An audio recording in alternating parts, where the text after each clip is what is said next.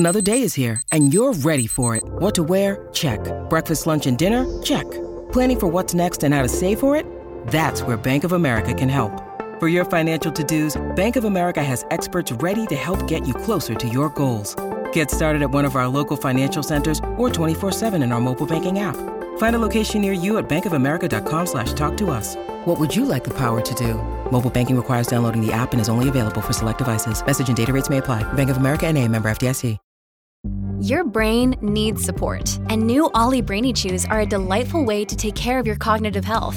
Made with scientifically backed ingredients like Thai ginger, L-theanine, and caffeine, Brainy Chews support healthy brain function and help you find your focus, stay chill, or get energized. Be kind to your mind and get these nootropic chews at ollie.com. That's OLLY.com. These statements have not been evaluated by the Food and Drug Administration. This product is not intended to diagnose, treat, cure, or prevent any disease. The following podcast contains audio extracted from videos on the Harry Potter Theory YouTube channel.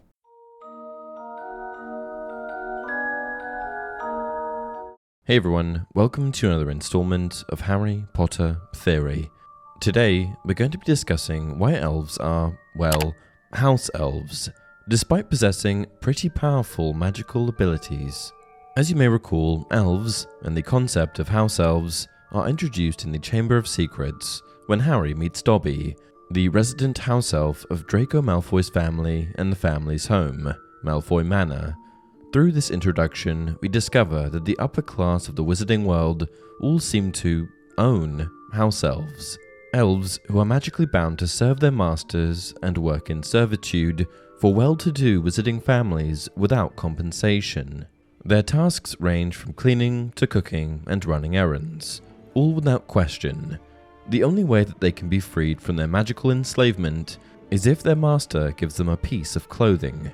Of course, this sounds quite miserable, and so it was unsurprising when we learned that Dobby longs to be free from his indentured servitude to the cruel Malfoy family, who mistreat him and underestimate his abilities and intelligence. This, of course, inevitably leads to Harry helping Dobby secure his freedom, tricking Lucius Malfoy into tossing an old sock to the elf. However, despite Dobby being the first house elf we are introduced to, we come to learn that he is actually quite an anomaly when compared to the majority of the elves that we come across throughout the remainder of the series. From Dobby's friend Winky, who Harry meets at the Quidditch World Cup when he mistakes her for Dobby, to Kreacher, the miserable house elf of the Black family, who is inevitably left to Harry after Sirius Black's death.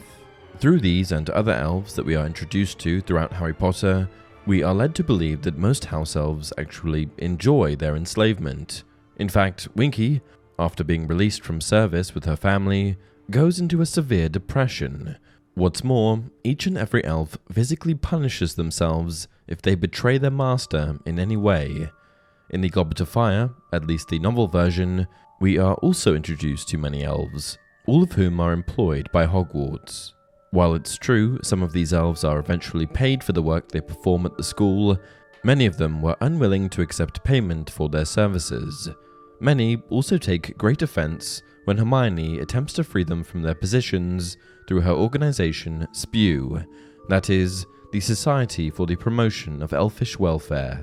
Now, I suppose you could argue that the self-punishment and rejection of compensation is part of the magic that ensures a house elf obeys every command of their master and asks for nothing in return. For example, Kreacher, who has an extreme dislike of muggle-born witches and wizards, punishes himself after insulting Harry and his friends due to the fact that Harry is his master.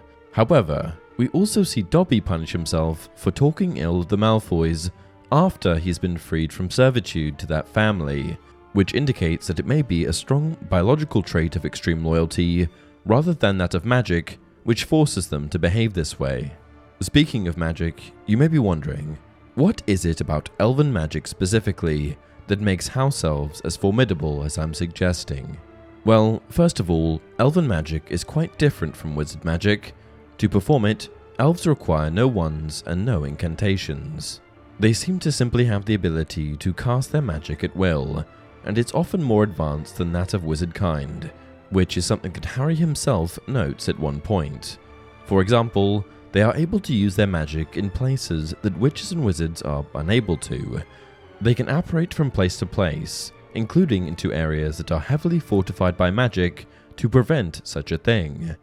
House elves are also skilled fighters, which is proven by the role they play in the Battle of Hogwarts. Throughout the series, we also see house elves use several spells that witches and wizards are incapable of breaking. On the whole, elven magic and elves' ability to perform that magic seems quite superior to most of the power wielded by humans within the wizarding world. In fact, perhaps prior to elves being enslaved as house elves, Wizardkind was rather threatened by the species' magical abilities. This does provide a rather strong motivator to attempt to suppress and harness elfish power for their own gain. Anyway, while all of this gives us a good insight into how the disposition of elves seems ideal for servitude and why witches and wizards may have enslaved the species in the first place, it does not explain how Wizardkind managed to become and remain the masters of this powerful species. Well, as it happens, I have a few theories. When you need mealtime inspiration, it's worth shopping Kroger, where you'll find over 30,000 mouth-watering choices that excite your inner foodie. And no matter what tasty choice you make, you'll enjoy our everyday low prices, plus extra ways to save, like digital coupons worth over $600 each week. You can also save up to $1 off per gallon at the pump with fuel points. More savings and more inspiring flavors make shopping Kroger worth it every time. Kroger, fresh for everyone. Fuel restrictions apply. The first theory I've heard from fans is one I'm not too keen on myself. Some people have suggested that elves are a creation of Wizardkind, made with magic for the express purpose of serving magical high society. I'm pretty quick to disregard this theory for a few simple reasons. Number one, elves are common throughout all kinds of magical lore. If J.K. Rowling was going to create a magical wizard-made creature for the wizarding world, I don't believe she would have chosen a species so well known throughout other works of fantasy and fiction. The second and final reason is that if elves were created by wizards, I don't believe they would have created a species with such personality. Why chance it that an elf like Dobby would seek freedom, or one like Creature would be so miserable? The next theory, however, I think is a rather strong one. This one takes into account genetic traits, evolution, and natural selection, although in this case, I don't quite believe the selection to be so natural. Imagine that wizards, being the larger and presumably stronger of the two species, sheltered elves centuries ago from other more menacing magical creatures. At first, this could have been more of an informal arrangement, in which wizards offered protection to elves and, in return, elves helped out around the house. Perhaps it started innocently enough with preparing a meal or two, or making the beds at the beginning of the day. But then, over time, it's possible that the elves who provided witches and wizards with better service were treated better. The more independent-minded elves may have been cast out, and possibly killed off without the protection of wizards, or simply left without much opportunity in the way of finding a mate. After all, like many other species, it's not impossible to imagine that an elf with a job was more desirable to a potential spouse than one with no prospects. From there, it's possible that wizards further manipulated the evolution of elves by breeding the most obedient and docile of the species with each other. After all, wizarding households only seem to have one elf at a time, which leads to the question of procreation. How is this species continuing to reproduce? That is, unless their masters are organizing opportunities for subsequent lines of house elves to be created. This is quite a sinister thought, and for the sake of house elves, I would hope it's untrue. However, I just can't think of how else house elves have continued their bloodlines. This theory would also explain why, despite their powerful magic, house elves remained enslaved, because they've been bred to enjoy their servitude. That said, one flaw I find in this theory is that for a house elf like Dobby, who did not enjoy being enslaved, why wasn't he able to break out of bondage? He did not like serving the Malfoys, and he is powerful. So why wasn't he able to break free using his own magic? I suppose it could be argued that overthrowing his masters for freedom would be against his genetic makeup, just as it was in his very nature to bang his head against the wall after insulting the Malfoys, despite no longer serving them. For now, I guess that explanation will have to suffice. One final theory I'd like to touch on before we end today's video is based on the fact that I don't believe we are given the whole story when it comes to elves in the wizarding world. Perhaps, in addition to the house elves who enjoy serving Wizardkind, there are also free elves thriving in the wild.